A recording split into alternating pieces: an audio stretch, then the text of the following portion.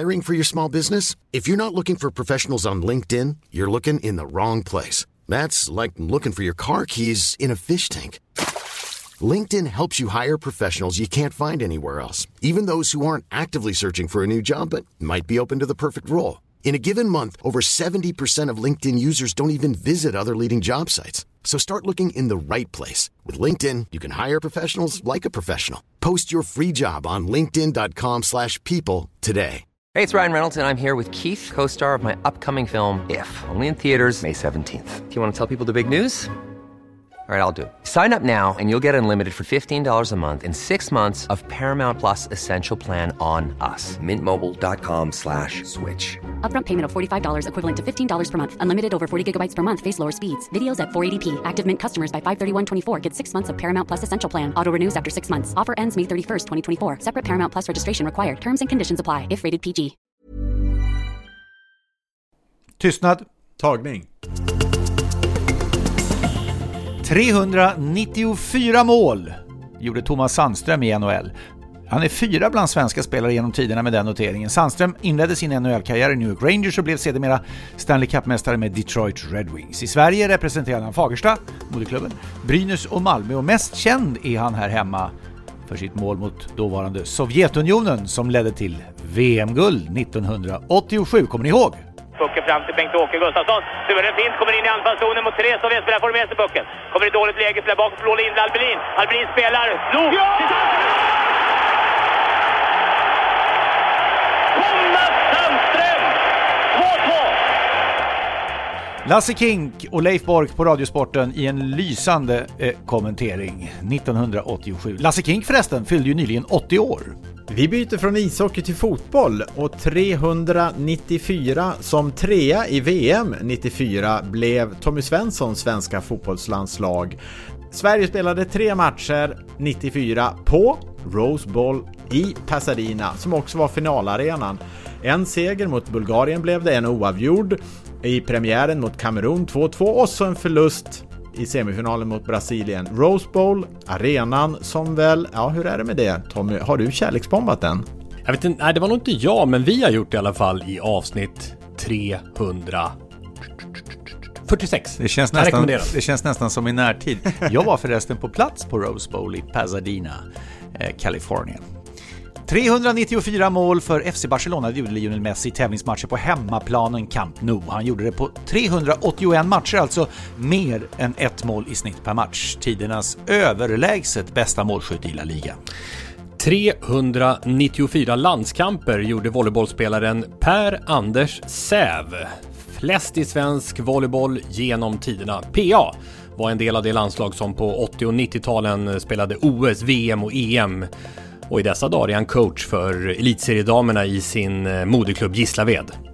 Stekheta volleybollandslaget i nybyggda Globen. Det var 1989 och där var han med. Och vi har väl också kärleksbombat det här, har vi inte det? Det var ju du, Lasse, som gjorde det i avsnitt 207. Kan rekommenderas också. Ja, måste in med andra ord och lyssna på min egen kärleksbombning. Ja, det låter bra. Men innan dess kör vi avsnitt 394. Av Sporthuset. Med Lasse Granqvist, Jens Fjällström och Tommy Åström.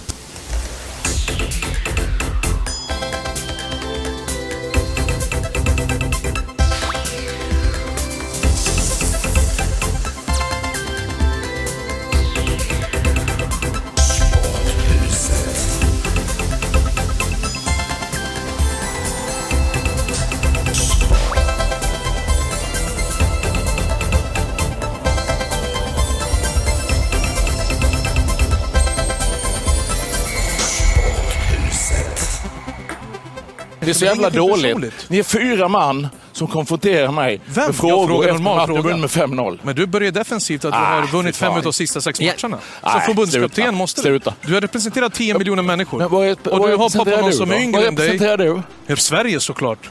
Varför ska jag inte göra det? Vad är det för grej då? Vad ska du säga någonting annat? Bra. Varför? Vem ska representera annars? Du har ju varit tränare och varit på högsta nivå. Ja, du har ju spelat fotboll på högsta nivå, eller hur? Det är så dåligt. Nej, det är väldigt dåligt gjort från dig. Skit efter en match när vi vinner med 5-0. Du pratar för mycket just nu, för du blir aggressiv. Varför? Ja, vi inleder det här avsnittet med det som kan vara tidernas bråk, får man nog säga ändå, i en svensk studio. Vi har aldrig varit i närheten av någonting liknande. Och detta fick hela riket att stanna upp dagen därpå. Alltså hela riket. Det brann utav krönikörer och det var kulturskribenter och det var journalister som gör helt andra saker och det var, alla var med. Och fotbollskanalen på TV4, de höll på att svimma, miljoner sidvisningar alltså. Alla kändes det som var involverade i det här. Sverige hade landslagssamling, förlorade på fredag mot Belgien med 3-0. Måndag match mot Azerbaijan, seger med 5-0. Sverige gled ifrån på slutet, vacker frisparksmål, mycket grejer. Janne Andersson, förbundskaptenen, kommer till studion. Det är Viaplay som ständer. Niklas Jihde, programledare. Sebastian Larsson, som ju Janne Andersson har haft i landslaget, är där. Fredrik Ljungberg är där som expert och Bojan Djordjic är där som expert. Och det vi hörde, det var egentligen andra halvlek, om jag ska uttrycka mig så, av det totala sammanbrottet. Ja, framförallt mellan Bojan Djordjic och Janne Andersson. Precis. Och vi ska ju säga det nu. Ja, bara mellan dem egentligen. Ja, precis. Och det är ju viktigt att säga här att vi har ju massor av annat på gång i det här avsnittet. Såklart, i form av kittlande allsvensk fotbollspremiär. Hockeypuls i slutspelet som du jobbar med stenhårt, Lasse. Kärleksbombning av häcklöpning från vår egen världsrekordinnehavare Sanna Kallur. Hon ligger på vänt också att komma in om en stund. Ja, det är underbart. Överlag så tycker jag liksom den här tiden på året är så underbart. Det här är tiden på året när jag hoppas att Björklöven ska ta steget upp till elitserien. Det här är när allsvenska premiären kittlar i kroppen och vi ska sticka iväg om en vecka sådär för landskamp mot Skottland och England också med Matilda. Så det är mycket som händer och det där bråket, ja, det undgick ju ingen, absolut ingen. Låt oss återvända till bråket då. Vi börjar ju såklart där på Friends Arena i Solna med den förutsättningen som tidigare beskrevs. Min fråga, jag vill inte vara för negativ, men 8 minuter på 2 matcher. Ja. Hur är tanken med honom med tanke på att han är i sin livsform? Han ger det någonting extra. Vet, han är i sitt livsform. Han har gjort en bra sista månaden. Innan han var skadad 5 månader förra hösten och sen så gjorde han knappt några poäng. Alltså nu har han varit på sista månaden.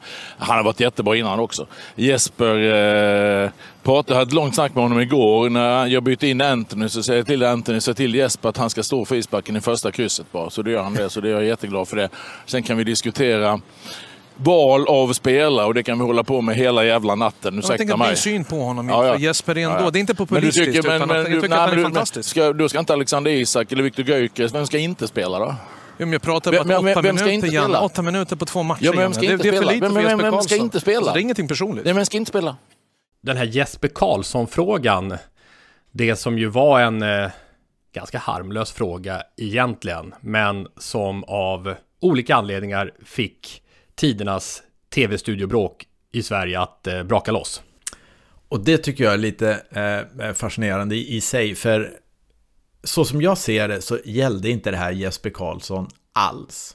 Det gällde inte den där frågan egentligen överhuvudtaget, utan jag är helt övertygad om att det här är lagrad irritation som Janne har samlat på sig en längre tid. Det har varit kärva tider för svenska fotbollslandslaget och säkerligen gammal kritik som Bojan har levererat mot Janne och landslaget, garanterat kritik från Lagerbäck, inte minst senast efter Belgien-matchen, men även vid tidigare misslyckanden i Nations League och i kvalspel. Och det är det som får det att tända.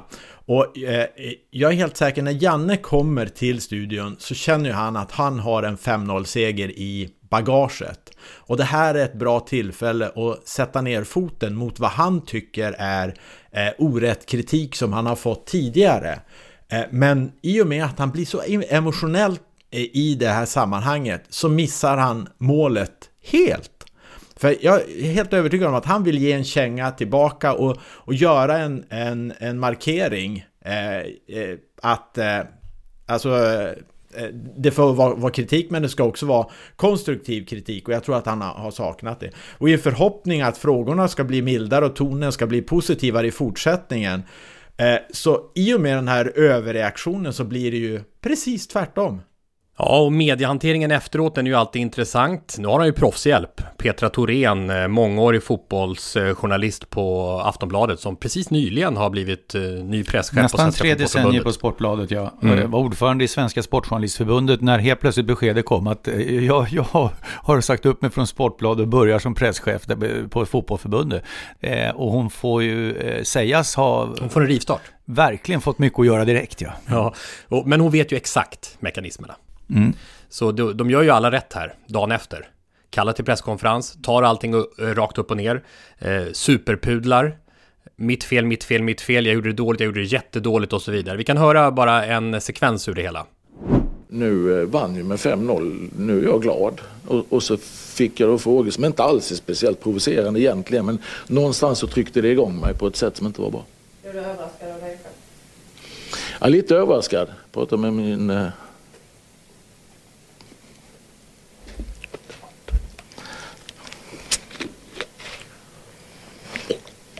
Pratade med min kära hustru innan. Hon var jätteförvånad. Du brukar kunna hålla det, säger jag. Men alltså, kombinationen av att vi vinner med 5-0 och att det blir fel. Och det är inte bra. Vid ett par tillfällen under den här presskonferensen så hör vi hur tilltufsad, omtumlad och känslomässigt påverkad Jan Andersson är dagen efter att det här har hänt. Hur han liksom tvingas avbryta för att sen gå vidare med, vad ska vi kalla det, försvarstalet. När det gäller Jannes självrannsakan så tycker jag att han missar en sak. Han pratar om att det här är en engångsföreteelse. Att det plötsligt out of the blue händer det här, att han spårar ur här på. Han såg det inte komma, och då tänker jag på till exempel det som hände för ett år sedan när Jan Andersson, liknande scenario mot Tjeckien, Sverige i playoff till VM. Seger, nästa match mot Polen några dagar senare, skönt seger mot Tjeckien, och SVT-reporter på presskonferensen frågar: kommer det här spelet räcka till mot Polen i den avgörande matchen? Tycker du var dålig eller? Det var Johan Kücükaslan's intervju. Ja. Helt plötsligt, och då kände man det här som du pratade om, Jens, att här händer det grejer hos Jan. Han har gjort det under ett par års tid nu. Det är tuffare i motgång. Han var utomordentlig i media när det handlade om VM 18 och framgångarna. EM 21 också bra vidare, men sen har det gått tyngre och då är det också mycket svårare att vara bra i media. Så jag håller inte med honom om att, och han pratar mycket om att han analyserar sig själv varje dag. Då tror jag han ska ta en vända till, analysera vad han verkligen har sagt. För det är en tonförändring som vi har märkt under de senaste 2 åren och som är ganska vanlig hos förbundskaptenen. Vi såg det på Erik Amrén och så vidare, att när det går sämre och sämre, det blir jobbigare och jobbigare, så blir det också tuffare att vara riktigt schysst i svar och inte värdera frågorna. Och går jag in i vågskålen fotbollförbundet i det här, så är ju den frågan kring bråket som jag tycker fotbollförbundet ska ställa till förbundskaptenen, det är: Janne, hur mår du? Därför att det är ett arbetsgivaransvar att hjälpa Janne Andersson, som ju alldeles uppenbarligen tappar allt här på säkerligen, jag tycker delar din uppfattning, Jens. Det är lätt för mig att skriva under på din tro över hur det här började.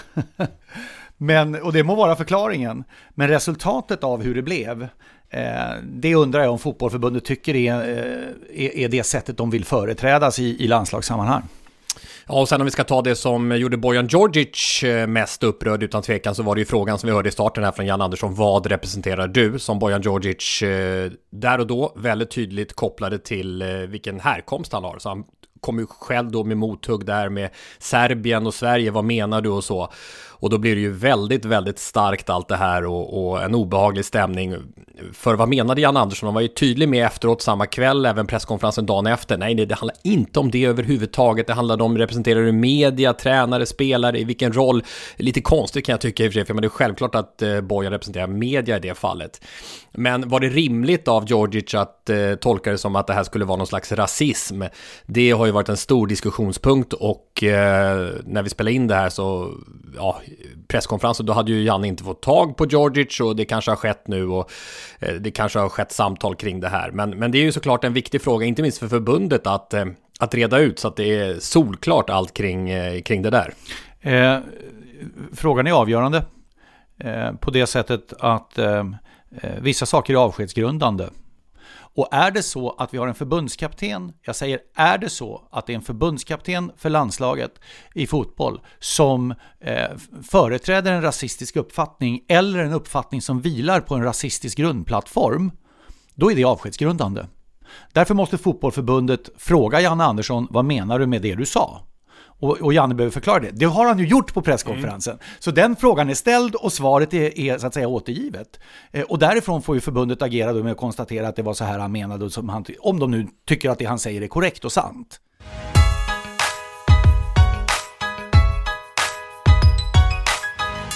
Högt i tak i Sporthuset. Och helt i bakgrunden kommer ju 0-3 mot Belgien. En av de största vad blev det nu mot Azerbaijan? 5-0. Ja, just det. Ja. 0-3 mot starka Belgien, 5-0 mot svaga Azerbaijan. Ja. Belgien är besvikelse. Råder inget tvivel om. Individuella skickligheten, där brast Sverige definitivt. 5-0 som den ramlar in och som resultatet är oerhört bra. Målskillnader och de där målen kommer rätt vad det bli viktigt. Men just den här proppen ur-effekten och saker att glädjas åt och ta med sig in, rätt hanterat så kan det här bråket svetsa den här gruppen och laget samman riktigt mycket. För det kommer att visa sig mot Österrike om Janne har spelarnas grundmurade förtroende, och det kommer att synas på planen och det kommer att höras i kommentarer inför och runt omkring den matchen, vilket gör att jag tror att det här är lite make it or break it match, och av den anledningen sluter laget upp fullständigt runt omkring honom och stöttar honom i det här bråket, så kan det bli ett riktigt bra resultat mot Österrike, och helt plötsligt så kommer det att vara en skjuts för det svenska landslaget. Blir det inte det, då kan det bli ett ras. Det gamla underhållningsområdet och centrumparken i Wien, Prater, där ligger Ernst Happel-stadion. Kommer det vara med på er lista över bästa arenor som ni håller på att slipa på? Det är en supertrist anläggning. Ja, okay. Men i detta underbara område ligger Ernst Happel-stadion. Tisdag den 20 juni 20:45 i midsommarveckan. Då är det avspark mellan Österrike och Sverige. Och Jens, du har gett en sån presentation inför den matchen så jag fullständigt vibrerar. Huvudkonkurrenten om en EM-plats. Ja, det är ju där det avgörs. Österrike, de har en match till i den samlingen. Sverige har bara en. Österrike har en match till EM-kval. Belgien i Bryssel. Viel Glück, meine Freunden. Ja, det blir match. Du får tala om arenan där, Tommy.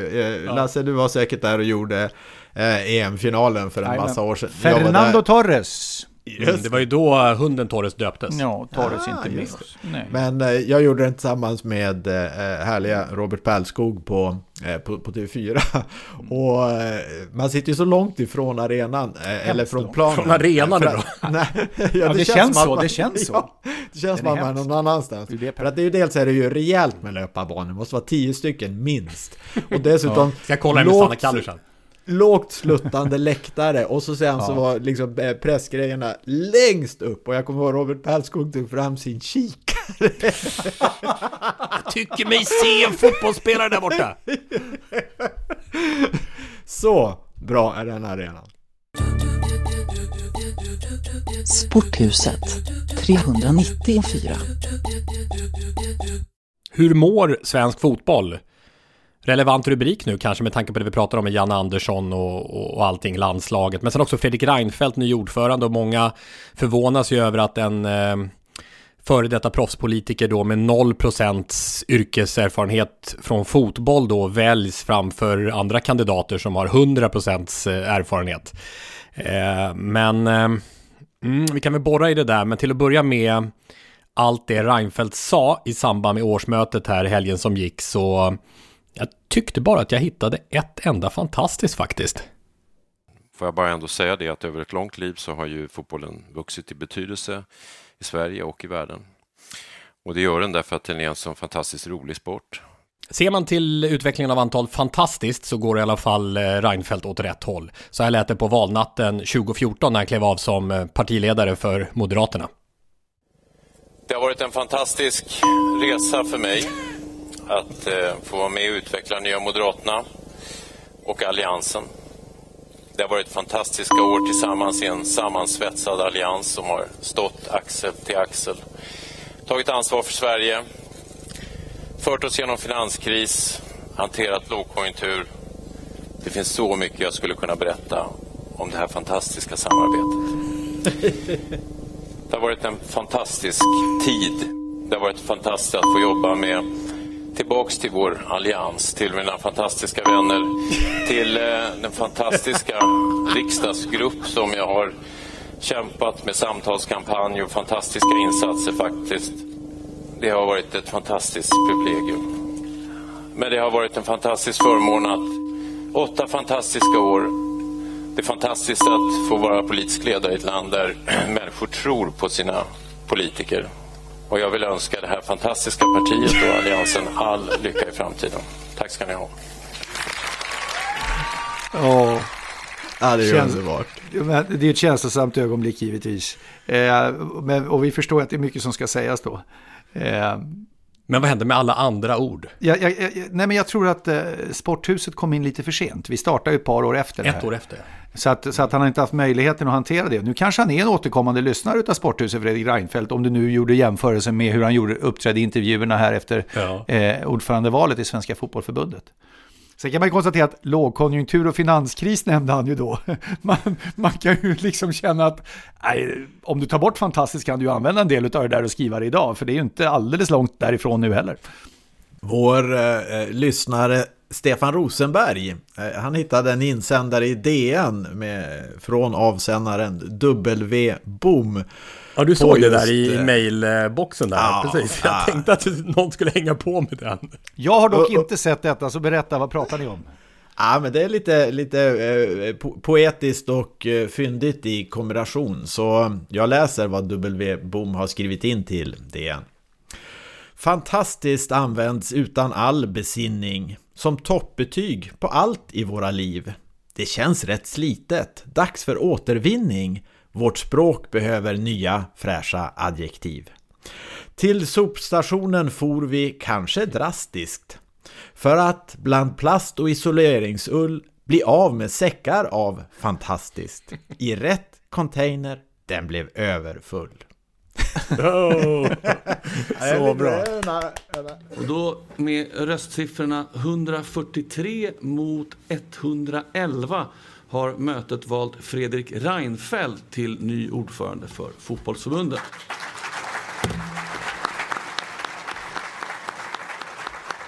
Han fick 56% av rösterna. Lars-Christer Olsson fick 44% av rösterna. Sen kan man ju, om man vill, gå in i enskilda distriktsförbund. Exempelvis Stockholms fotbollförbund äger ju 18 röster. Det är flest av alla. Näst flest 16 röster i röstlängden. Får se om det hade slagit åt andra hållet. Ja, då hade Lars-Christer Olsson vunnit. Just det, så att egentligen Stockholm lite vågskål där, skulle man kunna säga så. Ja, även om de var mycket tidiga ute med att säga att vi kommer stödja valberedningens förslag. Det är många som är oroliga att det kommer in en ordförande med 0% fotbollsyrkeserfarenhet. Men det finns också en del som tänker, wow, det här kanske kan skapa något nytt.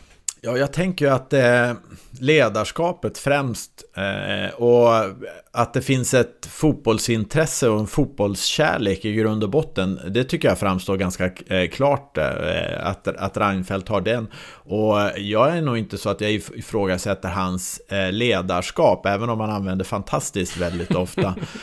Vilket gör att jag tycker låt honom få praktisera det ledarskapet och staka ut riktningen och se. För han har ju någonting som är rätt så friskt i att han inte har funnits i de där förbundskorridorerna i 35 år utan kommer med ett utifrån perspektiv som kan vara nyttigt.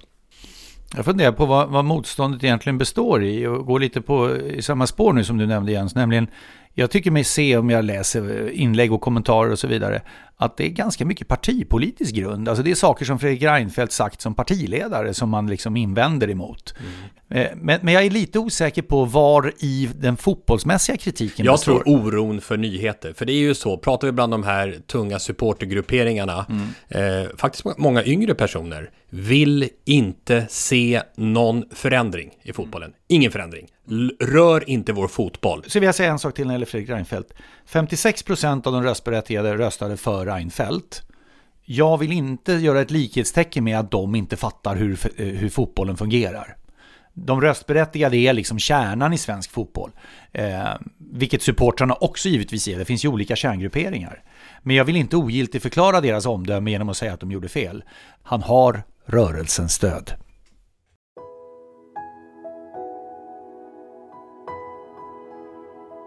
Allsvenskan startar denna lördag och vi fick ett mejl precis nu från lyssnaren Sören Blomgren. Ja, det är mer poesi i Sporthuset idag. Det är som ett stort sprakande fyrverkeri men utan blixtrar och dunder. Det är nu allsvenskan i fotboll startar. Det är en del av livet, spänning, sorger, bedrövelser och även ekonomi. En vårlig poesi när den är som bäst. Känslor, tro och hopp. Kommer den åter att blomma? Löven börjar att skönjas, men det finns bara en häck. Alltid finnas kvar, för du sa vi är här, vi ska vara. En värld är kvar, där drömmen bor. Alla ni som kämpar för alla oss som tror på grusblom. Vi ramlar men vi tar oss upp igen. Är det någonstans så går, är det hit där jag står. Från Hisingen till framtiden. Det finns bara en häck, skrev Sören Blomgren. Ida Redig sjöng Från Hisingen till framtiden. Och du säger vad igen som allsvenskan 2023?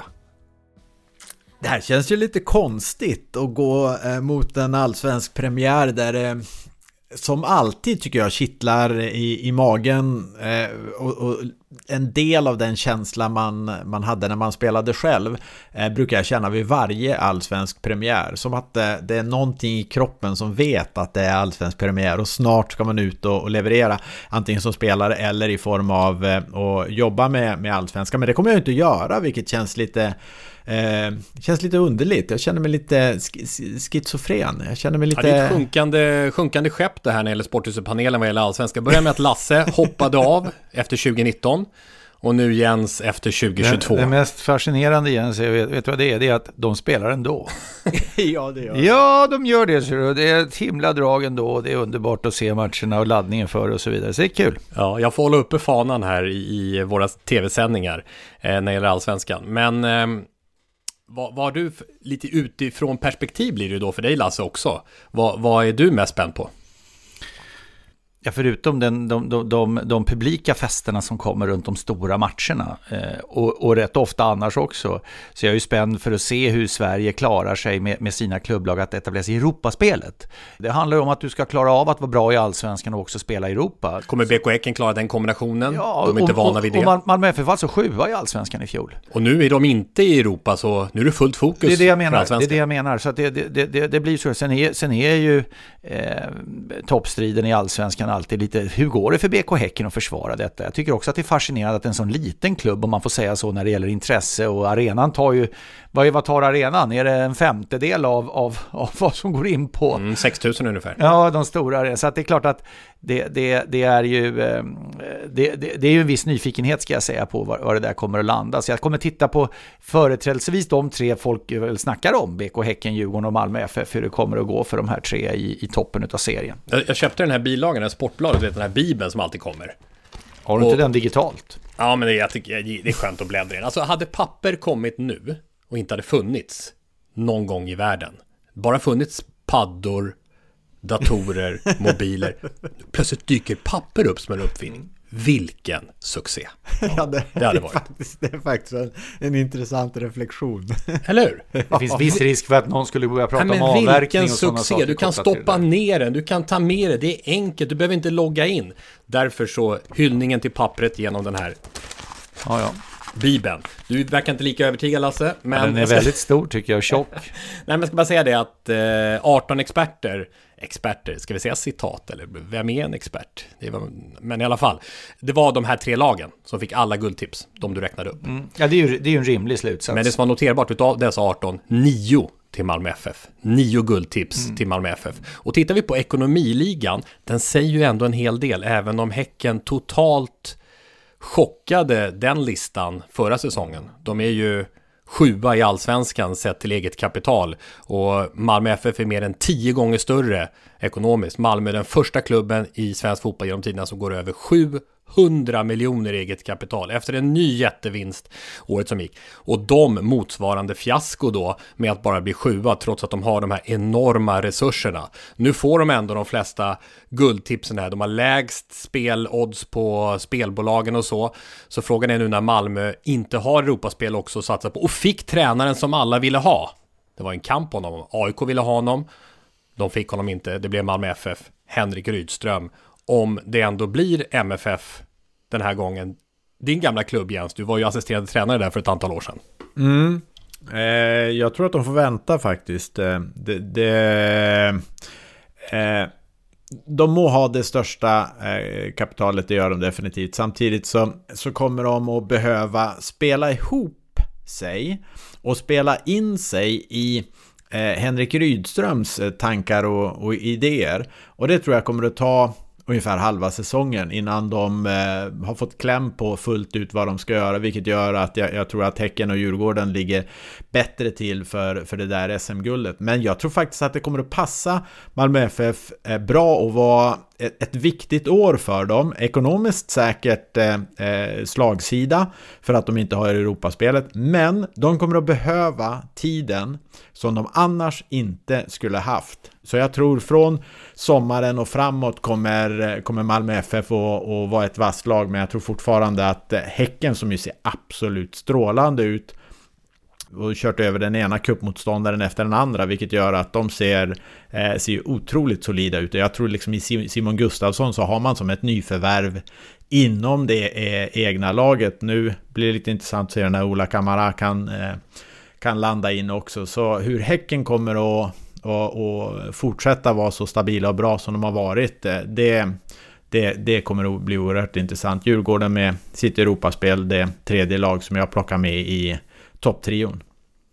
Ja, själv har jag ju Elfsborg. Jag verkar ju vara ensam om det i hela fotbollssverige.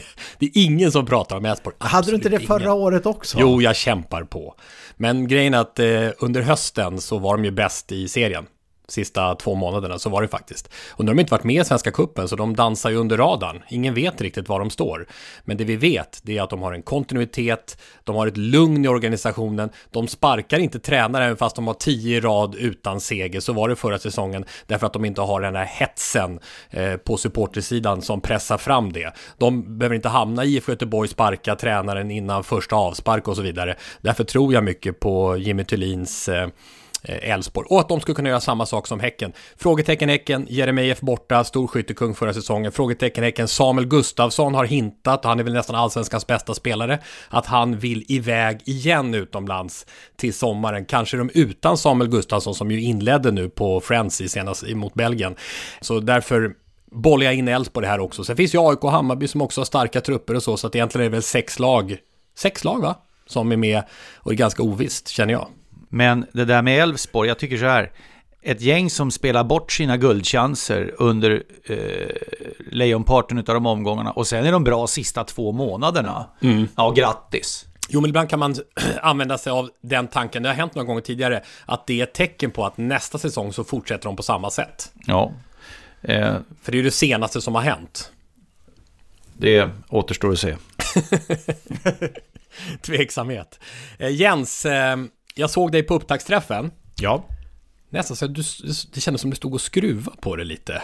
Jaså? Som att du inte fick ut allt. Jens, vad har du tappat bort den här veckan? Troligtvis hade du ett möte med australiensiska ledningen och Tony Gustafsson som du kom på att du hade missat, så det var lite bråttom att koppla upp sig där. Jag blev så förvånad att Jens var där nämligen, för jag har ringt honom då på repeat för att vara med i Sporthuset, men han svarade inte. Jag är i Australien. Men du såg, det var det han var irriterad på, att det vibrerade i fickan hela tiden. Det var du som ringde så jävla intensivt. Sen plötsligt tittade jag på upptaktsträffen och där står du och ska prata taktik, men du fick liksom inte ut allt, för de andra tog ordet ifrån dig. Ja, jag vet inte om det var så. Men jag tror väl att jag kanske inte hade lyssnat så noggrant på vad som var rubriken för en paneldebatt där jag skulle vara med. Jag valde bara gå på trender inom fotboll, och så var det då diverse formationer och det var massa sådana där saker. Så jag tyckte väl att jag hade lite på lager, om man uttrycker det som jag kanske inte lassade ut. Berätta. Ska vi köra nu istället?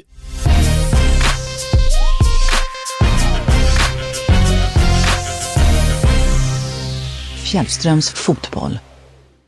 Han skickar ju så vi fick ju den här lappen och verkligen nästan lite övertänd att... Du kör med ditt papper, hörru. Ja, tänk. Titta, ser du vad man kan göra, Lasse? Ja, riv det bara. Man viker upp den blixtsnabbt och lägger i bakfickan. Kan man göra det med en iPad? Kan man det? Försök att göra det med den här bibeln inför allsvenskan på 840 sidor, hörru. Papper. Nej, vi fick ett papper av dig, Jens, med lite rubriker. Ja, men jag tänkte jag skickar 5 ord till er, så får ni fundera lite kring dem. Alltså det står så här: inspark, inlägg, hörnor, box mittfält. Ja. Och 4-4-2 står det. Jag behöver hjälp med de flesta här. Vi börjar med inspark. Ja, men vi kan väl göra det. För jag tror just när det...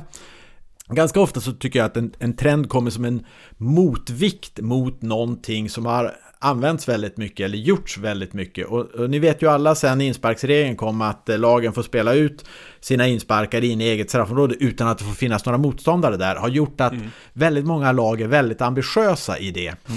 Det har i sin tur lett till att försvarande lag lägger mycket stora resurser på att kunna pressa högt för att vinna bollen, som i sin tur nu leder till vad jag skulle vilja säga en ny trend där även de spelskickligaste lagen väljer att emellanåt gå långt från inspark och på så vis skapa kontringar mot ett lag som offrar alldeles för stor kraft i den här höga pressen. Så längre insparkar även hos de bästa lagen för att skapa kontringstillfällen. En trend. Nästa taktiska rubrik, inlägg. Ja, inläggsspel har man sagt, skicka inte in bollen i luften, utan det är de här låga inspelen, cutbacksen har ju varit trenden de senaste åren. Och det har gjort att lag börjar försvara de låga inläggen riktigt, riktigt bra, med resultatet att nu är det ett trend att väldigt många lag går för att spela ett tidigt inlägg längs backen och så tar de bollen tillbaka istället för att sen spela in bollen därifrån, från hörnet på straffområdet. Jättemånga lag jobbar med det här och väldigt många lag är framgångsrika. Så det är liksom trenden när det gäller inlägg. Hörnor har du skrivit upp.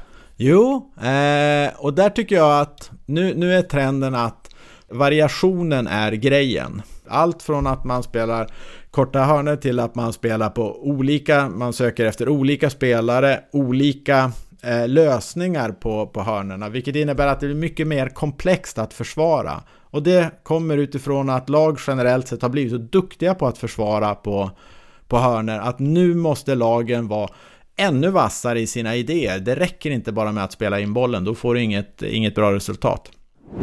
Box, mittfält. Ja. Box, det brukar vara straffområde, va? På svenska. Ja, en box kan man väl kalla en fyrkant nästan, en kvadrat. Okej, så vi pratar inte om straffområde bara för att vi säger Nej, box. Här pratar vi egentligen på mittfältet där många lag, tidigare man pratar väldigt mycket om att skapa 3 mot 2. Finns det en möjlighet där vi har 3 centrala mittfältare och motståndarna har 2. Nu börjar många lag ha 4 spelare där inne istället, och då brukar man prata om ett boxmittfält. Så då kan man skapa ett övertag som är 4 mot 2 eller 4 mot 3. Och det liksom har blivit som nästa steg i att skapa numerära övertag centralt i planen. Så boxmittfält kommer ni att stöta på lite nu och då.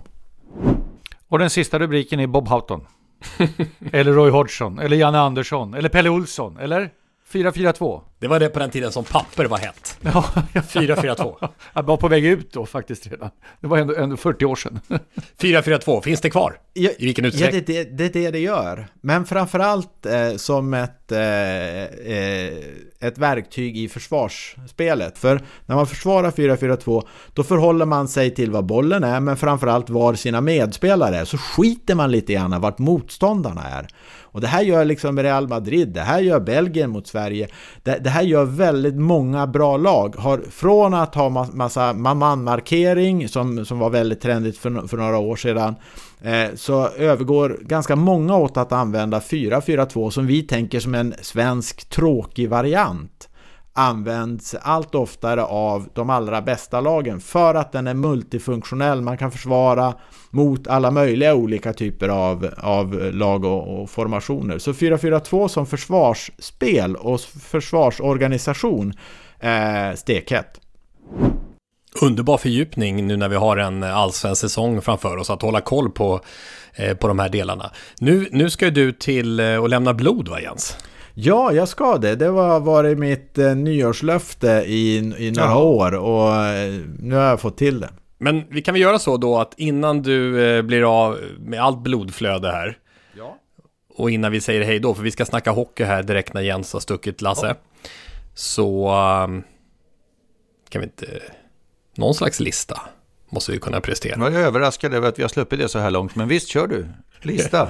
Ja, det är begripligt. Det är begripligt. Listor är begripliga. Ja, alltså jag funderar på om man skulle ta allsvenskans bästa spelare.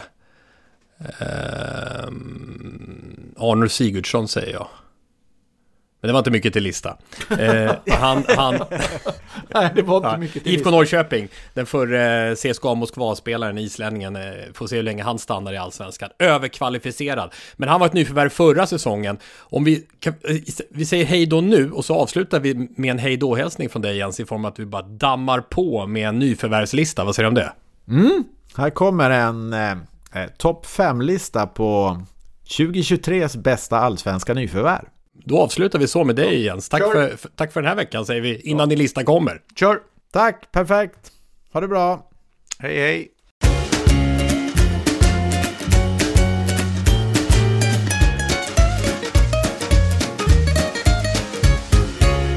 Sporthuset listar. Vad vore en allsvensk premiärhelg om vi inte i Sporthuset ett par dagar dessförinnan får en lista? Jens nämligen, och då handlar det om årets nyförvärv. Allsvenskan 2023 topp 5 på plats nummer 5. Ola Kamara, BK Häcken. En berest och erfaren norsk forward som varit med om både Champions League-kval och Europaspel tidigare, och det kan bli nyttigt för Häcken som ska testa det. Senaste 6-7 åren, något sånt där, så har han varit i MLS, det vill säga amerikanska ligan, och är fortsatt en pålitlig poänggörare som jag tror Per-Mattias vet hur han ska klara av och få funka riktigt bra. Nyförvärv, plats 4. Mileta Rajovic, Kalmar FF, en riktigt listig avslutare som kan göra mål på mängder av olika sätt. Där har ni Mileta Rajovic. Han kommer göra succé i Kalmar. På plats nummer 3. Stefano Vecchia, Malmö FF, en spelare som älskar att utmana en mot en och dribbla sina motståndare, och var fenomenal i Sirius under Rydström innan han sen bytte till Rosenborg. Jag tror att det kommer att bli en lyckad återförening mellan Vecchia och Rydström, och att Vecchia är en spelartyp som Malmö FF sökte efter och som passar riktigt bra just för allsvenskan. Allsvenskans näst vassaste nyförvärv i din profetia, Jens. 2:an är Oliver Berg, Djurgården. Han som klippte navelsträngen till Rydström och valde att gå en annan väg, som nu ska anpassa sig till ny miljö för allsvenskans fotbollsintelligentaste spelare. Ja, jag håller Oliver Berg som det, så kommer det att gå bra i ett lag som också kommer att gå bra. Årets nyförvärv fotbollsallsvenskan 2023 är Viktor Fischer. Då pratar vi AIK, och jag tycker det är kvalitet rakt igenom den här spelaren, och han har producerat poäng i långt svårare ligor än allsvenskan. Enormt fina instick och vrickningar med fötterna och egenskaper som jag tycker passar för att avgöra stora matcher och derbymatcher. Man kan dessutom ta över ansvaret för fasta situationer om det skulle behövas, ett hål som Sebastian Larsson har lämnat efter sig. Så nummer 1, Viktor Fischer, AIK.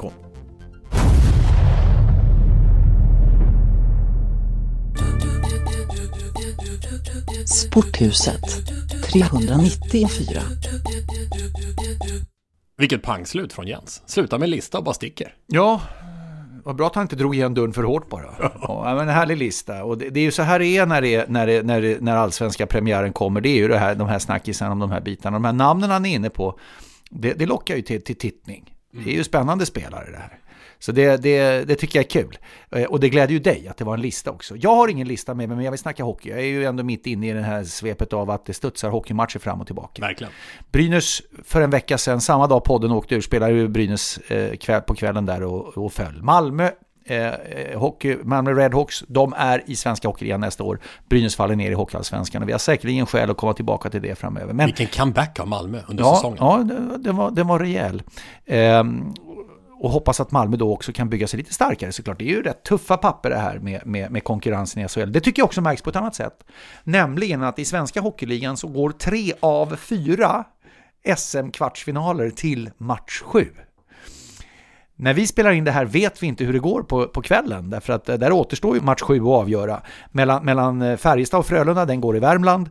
Det har varit en enorm serie och vi var ju lite grann inne på det också. Men även den andra i kväll då när vi spelar in det här, Örebro mot Timrå, är också framme i match 7. Sen Timrå har haft en skarp återhämtning.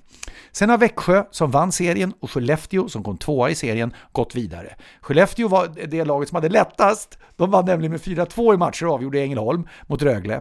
Och det krävdes 7 matcher för Växjö att slå undan Luleå. Som hade skador och som hade avstängningar och som hade enormt lång speltid på enskilda spelare och pjäser. Men gjorde en mycket stark norrbottnisk insats skulle jag påstå. Tänk att det var i stolpen från Luleå, alltså i sista sekunderna. Isak Brännström med en styrning, Brennan Kinnamin kommer med lyftningen, insidan på stolpen. Var svårt att se när det var så att säga direkt sen. Det var 10 sekunder kvar. Ja, 10 sekunder kvar från förlängning i match 7. Ja. Det är otroligt. Men det som gör att jag tror på Växjö är att det finns exempel på att när man har överlevt en sån pers som de gjorde nu, att det sen lossnar och att det blir lite enklare längs vägen. De har haft sin pers. Rent mentalt kan det ibland fungera så. Men det jag tänker om åka ur, det är ju att tänk hur det har varit nu 3 år i rad. Vilka lag har åkt ur? Oj. Det är alltså HV71, Djurgården, Brynäs. Så varningsflagg för etablerade klubbar. Varningsflagg för allt ifrån Frölunda till alltså alla etablerade klubbar måste liksom förstå att det här kan hända nu. Det tycker jag är någonting som sticker ut. Att 3 år i rad så försvinner storklubbar som har varit dunderetablerade högsta serien i många år. Och de lagen som har åkt ur, du beskriver de här, det är stora klubbar i svensk hockeys historia, men de har inte tillräckligt god ordning i sin verksamhet och då kostar det. Och ibland kanske när man är en stor klubb, när man är en mäktig klubb, att man har lite bristande sjukdomsinsikt om det börjar bli problem. Exakt. Man tror det löser sig ändå. Vi är ändå Brynäs. Vi är ändå Djurgården. Vi är ändå HV71. Ingenting kommer gratis. Och de nya klubbarna som kommer upp förtjänar platsen. Så är det. Vi är nästan tillbaka lite grann på Jan Andersson där. Vem skulle inte spela då? Ska vi kärleksbomba? Nu ska vi kärleksbomba. Nu ska vi kärleksbomba. Ja, vi ska kärleksbomba. Kärleksbomba. Kärleksbomba. Kärleksbomba. Idag. Nu blir det grejer här så ni, för att häcklöpning stod ju på kärleksbombningslappen här förleden.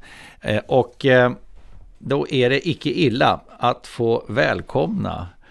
Och jag är ju inte så väldigt hemma i botaniserande i friidrottens värld. Jag erkänner ju det mellan varven, Tommy. Du kan ju räkna upp varenda världsrekord när de är satta och bla bla bla i alla tävlingar och grejer. Men här har vi en regerande svensk världsrekordhållare med oss. Nämligen på 60 meter häcklöpning, va?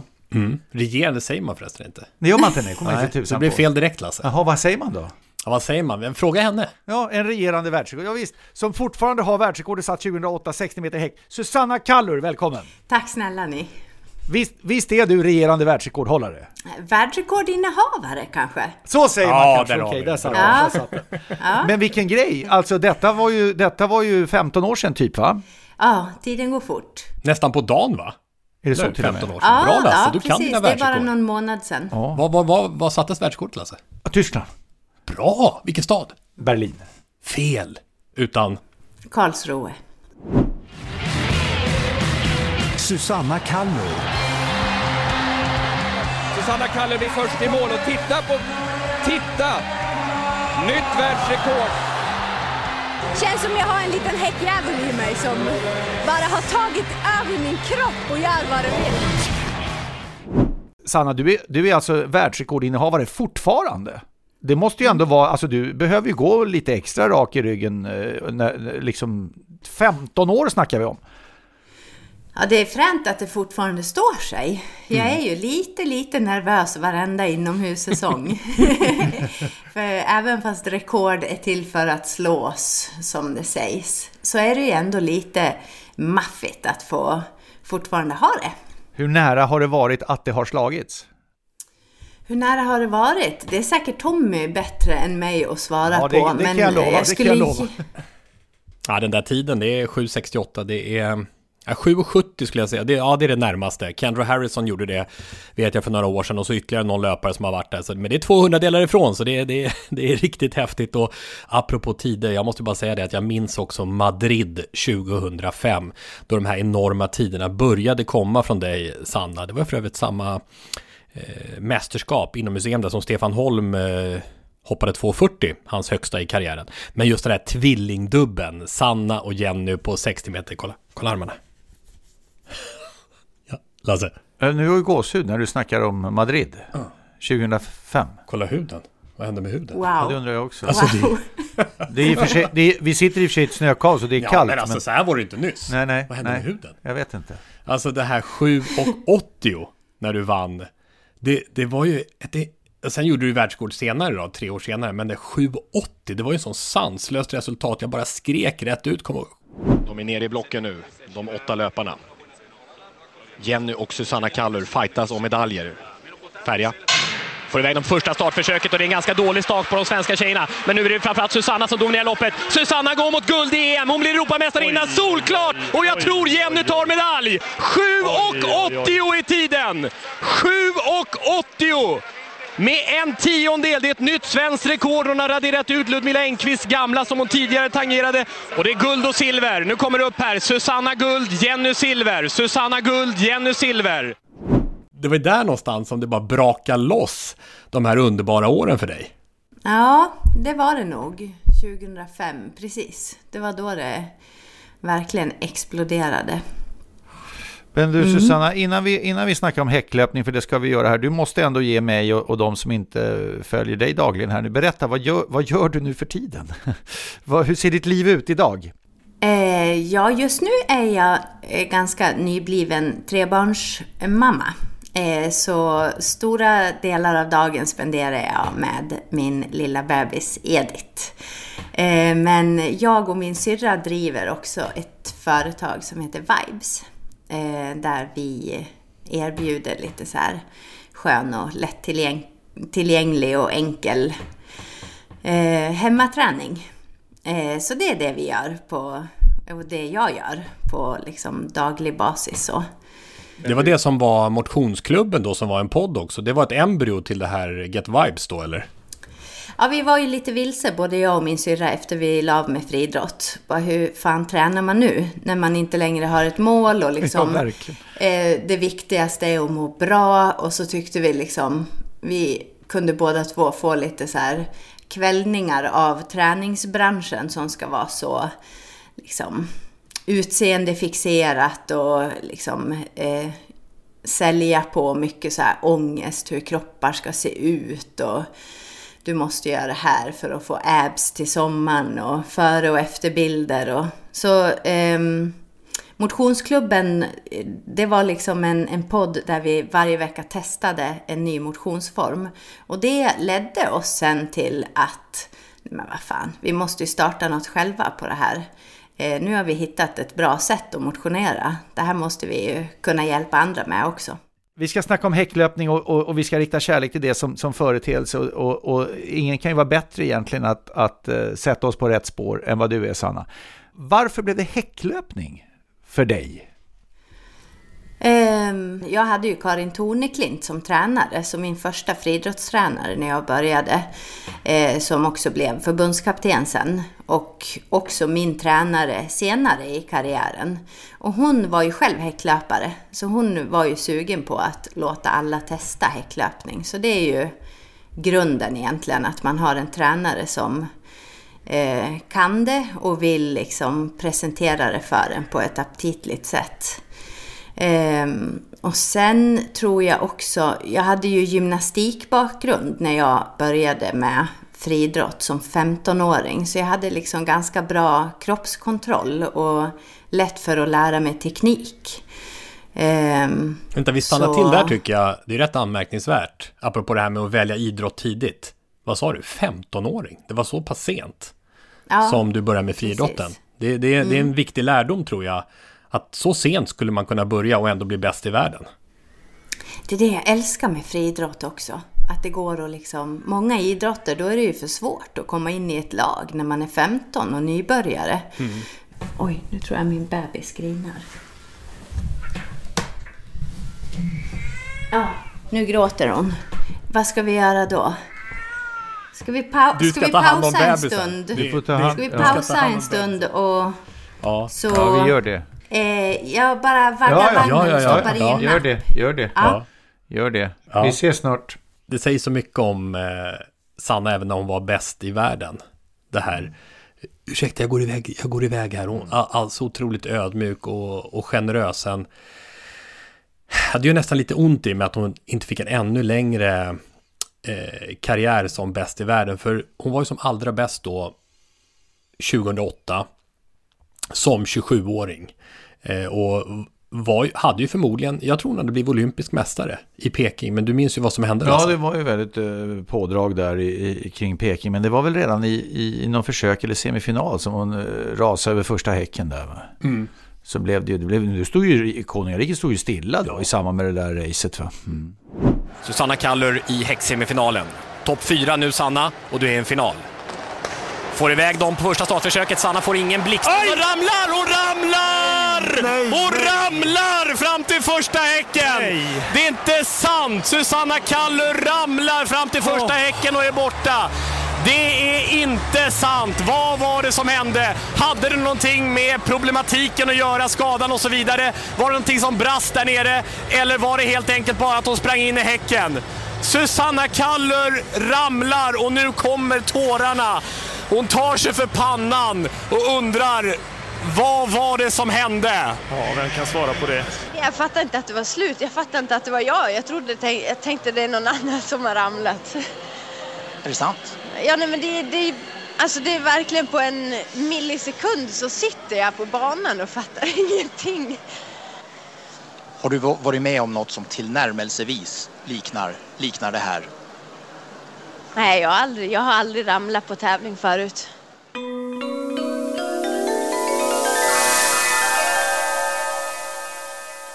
Redan till, det där gick fort.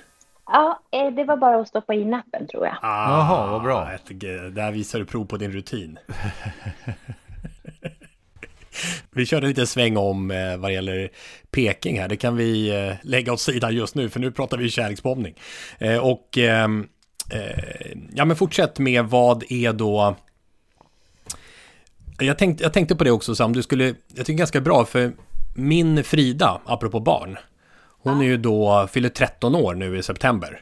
Och hon håller på med gymnastik. Och hon har enormt fin kroppskontroll. Hon är snabb. Den kroppskontroll som man får när man håller på med gymnastik, som du också fick. Och vi satte upp några häckar här nere. Ja, precis nedanför där vi sitter här, Lasse. Nere vid gräsmattan. 1 meters häckar. 1 meter? Det är väldigt höga häckar för en 13-åring. Och hon bara smällde förbi dem. Smack. 1-0-0. Hon är inte ens lång, tjejen. Och jag vill ju få henne till friidrotten. Men hon har inga kompisar som friidrottar. Så vad har du för, apropå att det är en kärleksbombning av korta Häcken, vad ska jag säga till henne? Jag vet inte om det går att säga någonting. Jag tror att man måste bli kär själv när man provar. Ja, jag tror tyvärr att det liksom går inte att övertala någon att... Nej, inte övertala, men hur får jag henne att bli kär? Du kan säga, blev du kär? Nej, men du kan säga så här, om du börjar med löpning på riktigt så är häckarna lägre. Exakt, för hur höga är de egentligen? Det kommer bli ännu lättare. För damer, seniorer är häckarna 84 centimeter höga. Men så du kan sänka dem rejält. Du kör med 1 meter kör du med. Alltså det snackar om att verkligen men det var inte alls sätta ribban högt. Jag hade inte 10 häckar i rad utan jag hade liksom 2. Så det blev ju lite mer som höjd upp. Det är bra att du har 2 häckar hemma. Stefan Holm häcklöpning. Ja, precis. Men hur blev du kär, om vi tar det igen? Hur blev du kär i häcklöpning? Det är liksom någon slags urkraft, ett ursinne som måste ur när startskottet går. Samtidigt som du ska vara helt avspänd för att liksom komma in i den här exakta rytmen som krävs för att komma rätt till alla häckar. Det är så kul tycker jag att bara försöka lista ut hur man ska göra för att bara få fram alla de där förmågorna hos en på en och samma gång. Hur många häckar till blir det utomhus? Men det är ju 60 meter inomhus. Jag begriper att det beror på att det inte är så lätt att få långa banor inomhus kanske alltid. Men det är 100 meter utomhus, va? 110 färrar. 110 färrar. Hur många häckar fler blir det mellan 60 meter inomhus och 100 meter utomhus? Det är 5 häckar inne och 10 ute. Ja, dubbelt så svårt alltså, fast bara 40 meter längre. Och sen är det även 10 på 400 meter häck, för här pratar vi nu, det är ju ändå häcklöpning som står på lappen, så vi ska komma ihåg 400 meter häck, och där är också 10 häckar, men rejält mer utspridda då, med tanke på att det är ett helt varv. Ja, just det. Jaha, det är 10 häckar där också. Ja. Hur är det med dig och 400 häck? Har du för erfarenhet där, Sanna? Har gjort det kanske en gång. Tvingades ställa upp för klubben i någon sån här lagmatch. Just det, klassiker. Det var inte en jättebra upplevelse, men nära döden upplevelse eller? Ja, nästan. Alltså, det är så fruktansvärt mycket med mjölksyra och klippa häckar, det är nära döden. Det är det. Vad tänker du när du ser Karsten Warholm som alltså har världsrekordet på 400 meter häck och en av de stora fixstjärnorna i friidrottsvärlden just nu? Vi måste ta upp honom när vi ändå kärleksbombar häcklöpning med det enorma loppet på 45 och 94. Då var det också gåshudsläge och man fick gnugga sig i ögonen där i Tokyo 2021 när Warholm dundrar in alltså nästan sekunden under det världsrekord som amerikanen Kevin Young haft i 30 år. Va? Ja, det är helt sjukt där. Ja, nej, han gör det så bra. Vad ser du när du tittar på honom? Alltså, för det första så är han ju liksom ett fysiskt unikum som kan, alltså han är ju, att kunna hålla en sån där hög hastighet och kunna hantera mjölksyran på det sättet han gör och ändå bibehålla farten, det är ju väldigt, väldigt, väldigt få människor som skulle ha... Oj, det är en telefon som ringer här. Vänta. Vilken häftig ringsignal. Ja, det var... Vänta, jag ska stänga av den. Det var nästa barn som spökade kanske, eller? Min dotters sån här klocka. Då har vi bara ett barn kvar, va, att gå igenom. Ja, precis. Det är en skön familjepresentation får man ändå säga. Eller hur? Ja, nej, men Karsten Warholm, ja precis. Alltså bara att kunna liksom hålla den där höga hastigheten som han har hela vägen in. Och att det liksom, just när man har häckar och steg som måste anpassas in i mixen. Han gör det så elegant. Är det liksom som 2 olika sporter det här? Är det liksom fel att ha häcklöpning i kärlekspåsen? Eller är det så pass stor skillnad mellan kort och lång häck att det knappt är samma gren, samma sport? Ja, det skulle jag nästan säga. Jag känner mig verkligen inte liksom hemma med tekniken och taktiken och liksom hur man lägger upp ett 400 häcklopp. Det kan jag ingenting om. Jag har en fråga gällande när blir en häck ett hinder? Om man är för nära den, för långt ifrån den, då är det ett hinder. Det var bra svar. Det var inte det du sökte på. Du tänkte mer på typ 3000 meter hinder, eller? Nej, men jag tycker det är spännande. Ja, det där var ju väldigt bra svar. En filosofisk fråga i någon mening. För det är ju ändå så på 3000, då heter det ju inte 3000 meter häck. Det heter ju 3000 meter hinder. Nej, precis. Men apropå det här var ett hinder, Sanna, det är ju den här häckhöjden, alltså 100 meter häck och 110 meter häck över herrar. Är det inte ganska stor skillnad i de två också? Jo, det är det. Alltså häckarna är ju i relation till våran kroppslängd mycket lägre än för herrarna. Det gör att som kvinna kan du ha, liksom, du kan komma ganska långt på bara så här rå snabbhet. Herrarnas häcklöpning, jag skulle nästan ha valt att vara kille och sprungit 110 häck egentligen. Ja, det passade ännu bättre, eller? Ja, jag tror det. Ja, det har ju varit snack förut om att höja damernas häckar till 91 centimeter. Det hade jag gillat faktiskt. För även fast jag var hyfsat snabb på 100 meter utan häckar så var nog ändå tekniken min främsta och liksom rytmen och sådär. Killar, de kan däremot inte bara leva på ren snabbhet utan de måste verkligen vara häcklöpare för att kunna springa fort på häck. Och ett bevis på det var ju det vi upplevde, kommer ihåg jag pratade om Sydney, var det förra avsnittet? När jag tjatade om... Det var Robert Kronberg. Just det. Ja, det glömmer jag inte. Det var ju häftigt att han gick till final i OS. Ja, visst. Och det är ju fascinerande om man tar en sån som Kronberg, som är svenska rekordinnehavaren både på 60 häck och 110 häck. Att han var ju verkligen ett bevis på det när vi pratar häcklöpning på här sidan. För han var ju i sammanhanget osnabb, eller hur? Ja, verkligen. Ja. Men teknik och inställning till 1000. Yes. Liksom rytmen och...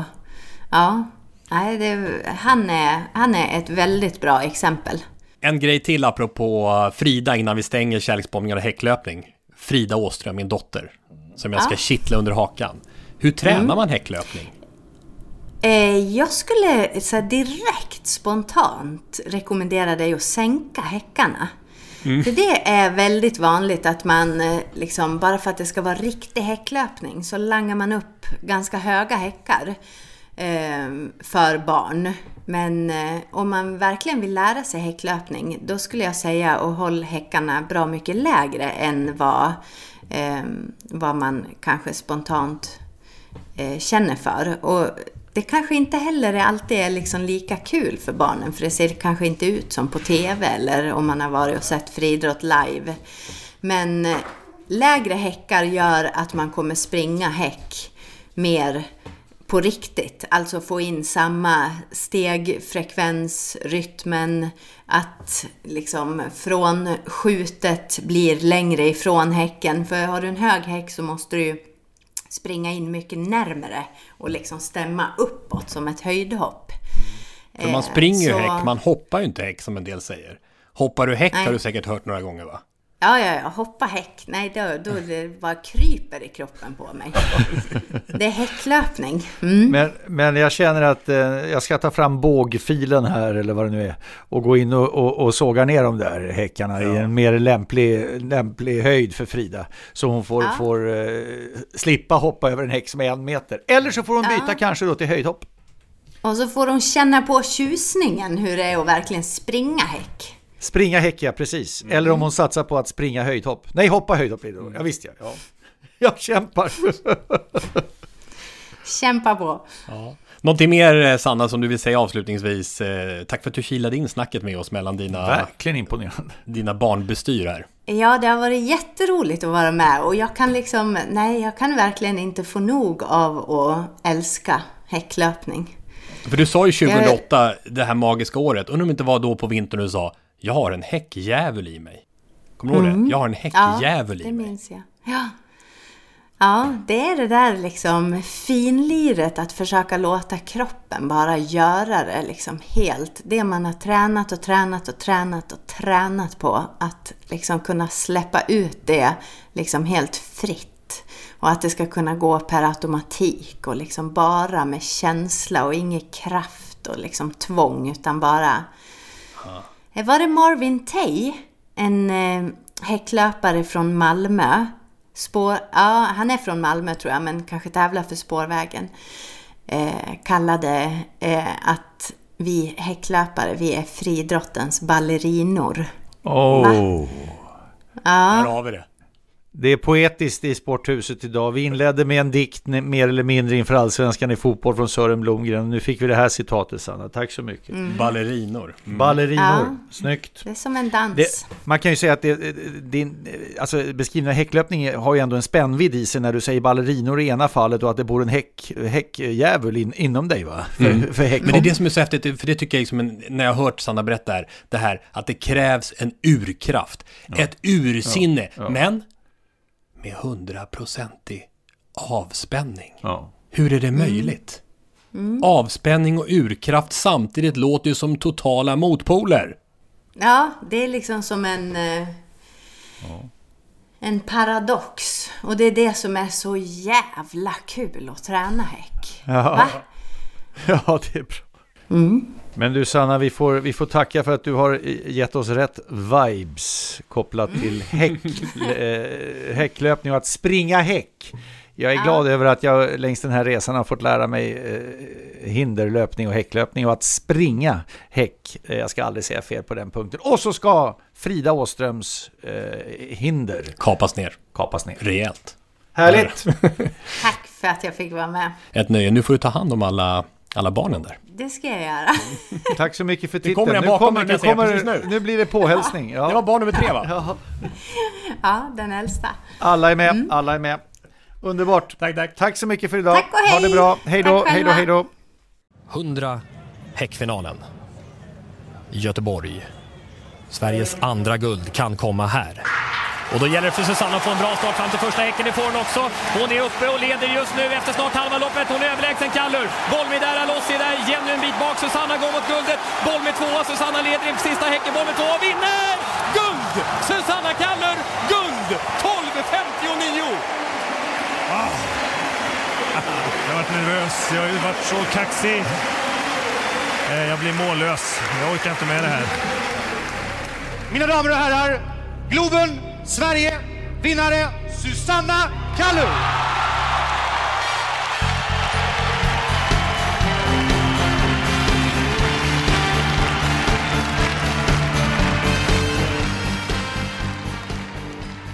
–2006.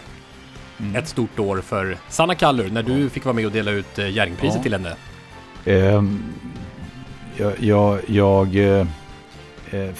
Jag fäste ju i Bengt Skötts intervju här från Peking 2008. Den sitter kvar på något sätt också. Och referaten från Miro Salar och från dig här, det är häftigt. 2006, jag berättade förut i Sporthuset tror jag, men det är det mest dramatiska idrottsgaleögonblicket jag har varit med om. Det var oerhört jämnt mellan Sanna Kallur och ishockeylandslaget 3 Kronor. De hade ju vunnit såväl VM-guld som olympisk guld samma år och var ju favoriter. Men Sanna Kallur var den som drog till sig Jerringpriset, alltså svenska folkets röst. Ett mått på hennes popularitet såklart. Garanterat, men jag kommer för alltid minnas när den då exekutive producenten för Idrottsgalan Peter Lundin, en hedersman verkligen, kommer springande bakom kulisserna, alltså där innan utdelningen ska komma. Kungligheten ska dela ut detta Jerringpris och jag ska stå där också. För vi har fått kuvertet och säger stopp, det är fel, vi måste dubbelkolla. Så jämnt var det, va? Men det visade sig att informationen som var lagd i kuvertet var den rätta.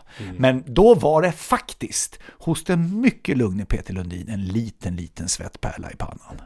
Susanna Kallur, Jerringprisvinnare 2006. Kärlekspåsen är fulladdad. Jag vill bara säga det att Per-Arne Hag har hört av sig.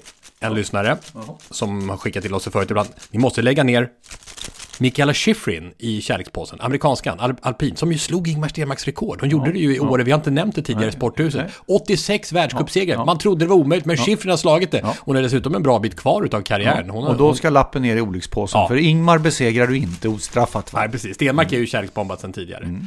Ska du dra en lapp? Jaha.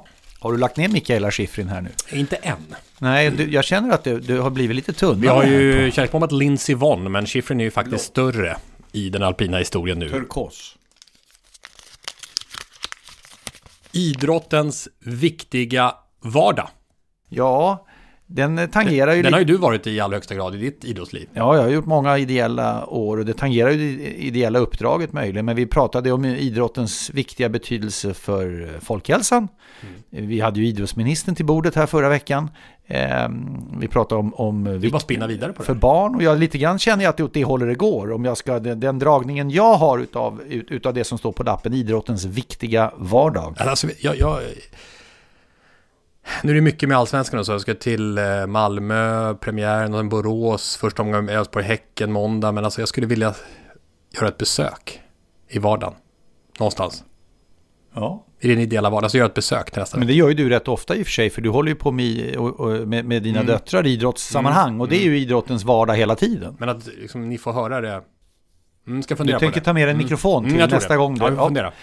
Idrottens viktiga vardag. Tack också alla ni som skickade till vårt intro förstås, precis som vanligt. Rickard Ljung, Love Eriksson, Mikael Ljunggren, Åsa Johansson, Martin Paulsson, Anders Nilsson, Magnus Gripenhammar, Måns Karlsson, Dagens Svenskar. Har du sett dem på Twitter? De går igenom vilken sport som gäller ur svensk synvinkel varje dag, vilka sporthändelser. Det följ gärna Dagens Svenskar alltså på ur ett internationellt Twitter. Perspektiv då, eller redogör de för alla nationella inte alla ligor. distriktsmästerskap och så, men, okay. Men det är en bra följ Dagens Svenskar. Dagens Svenskar. Ja.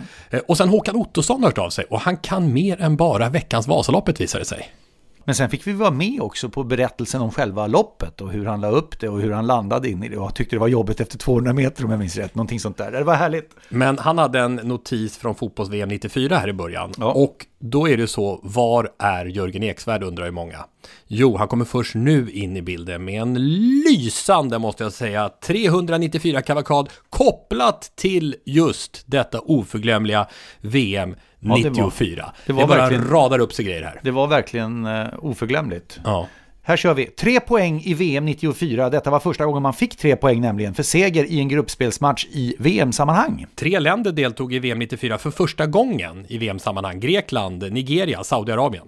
3 länder som inte kvalade in till VM 94 men som sedan dess inte missat ett enda VM. England, Frankrike och Japan. 3:e rankade laget inför VM 94 stod som slutsegrare, nämligen Brasilien. 3 straffar i VM-finalen 94 räckte för att Brasilien mot Italien skulle ta hem världsmästartiteln. 3 mål i VM 94 gjordes av Thomas Brolin, som också togs ut i All-Star-laget.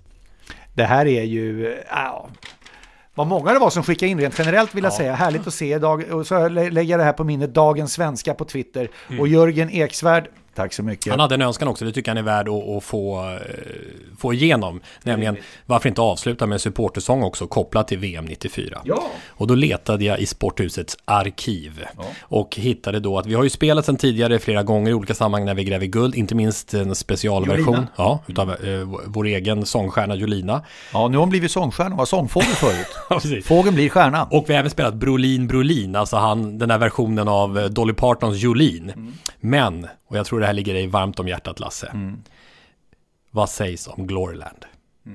Gloryland. Med Darryl det var Hall. Det var den officiella mästerskapslåten. Alltså, varje gång jag hör den här när vi gräver guld så då kommer de här minnesbilderna. Och Gloryland är faktiskt inget undantag. Och jag vet att det finns de som säger att vad ni tjatar om VM 94. Men då ska jag säga så här, får ni någonsin vara med om något liknande, grattis. Och det var ju nästan så att de som skrev den här texten hade kopplat det till hur det blev för Sverige. För om vi lyssnar på texten: It started with a feeling and a dream was born in you. You hope and pray that come the day you'll see that dream come true. Så blev det ju. Nej, det blir lite gåshud här på slutet, det är inte fel. Jag tycker det här avsnittet är värt det. Ja. Vi hörs igen om en vecka. Det gör vi. Tack för idag. Hej då. Hej, hej, hej.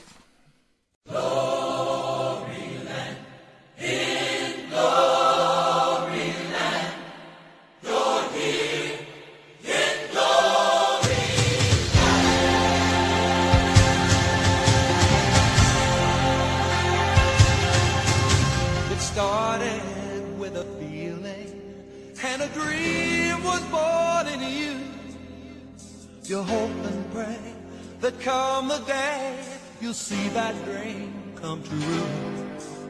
With every passing moment, you begin to understand that you're bound for glory land.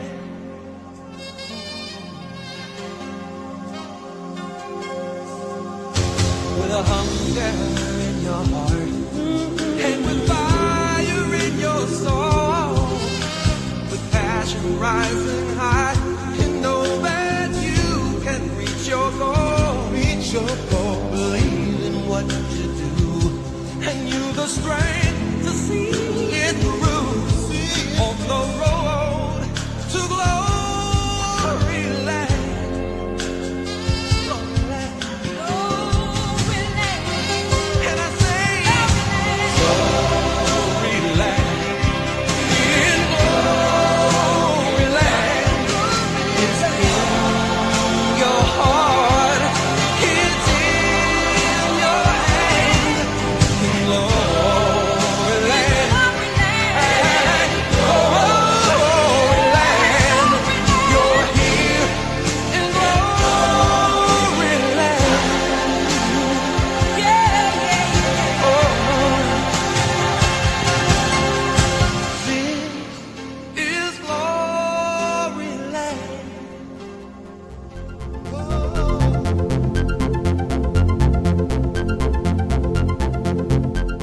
Sporthuset produceras av Tommy Åström och Martin Söderberg. På webben sporthusetpodcast.se. Jinglar gjorda av sånggruppen Sonora, Patrik Åman, Jonas Jonasson och Albin Blomgren. Hörs nästa vecka, JP.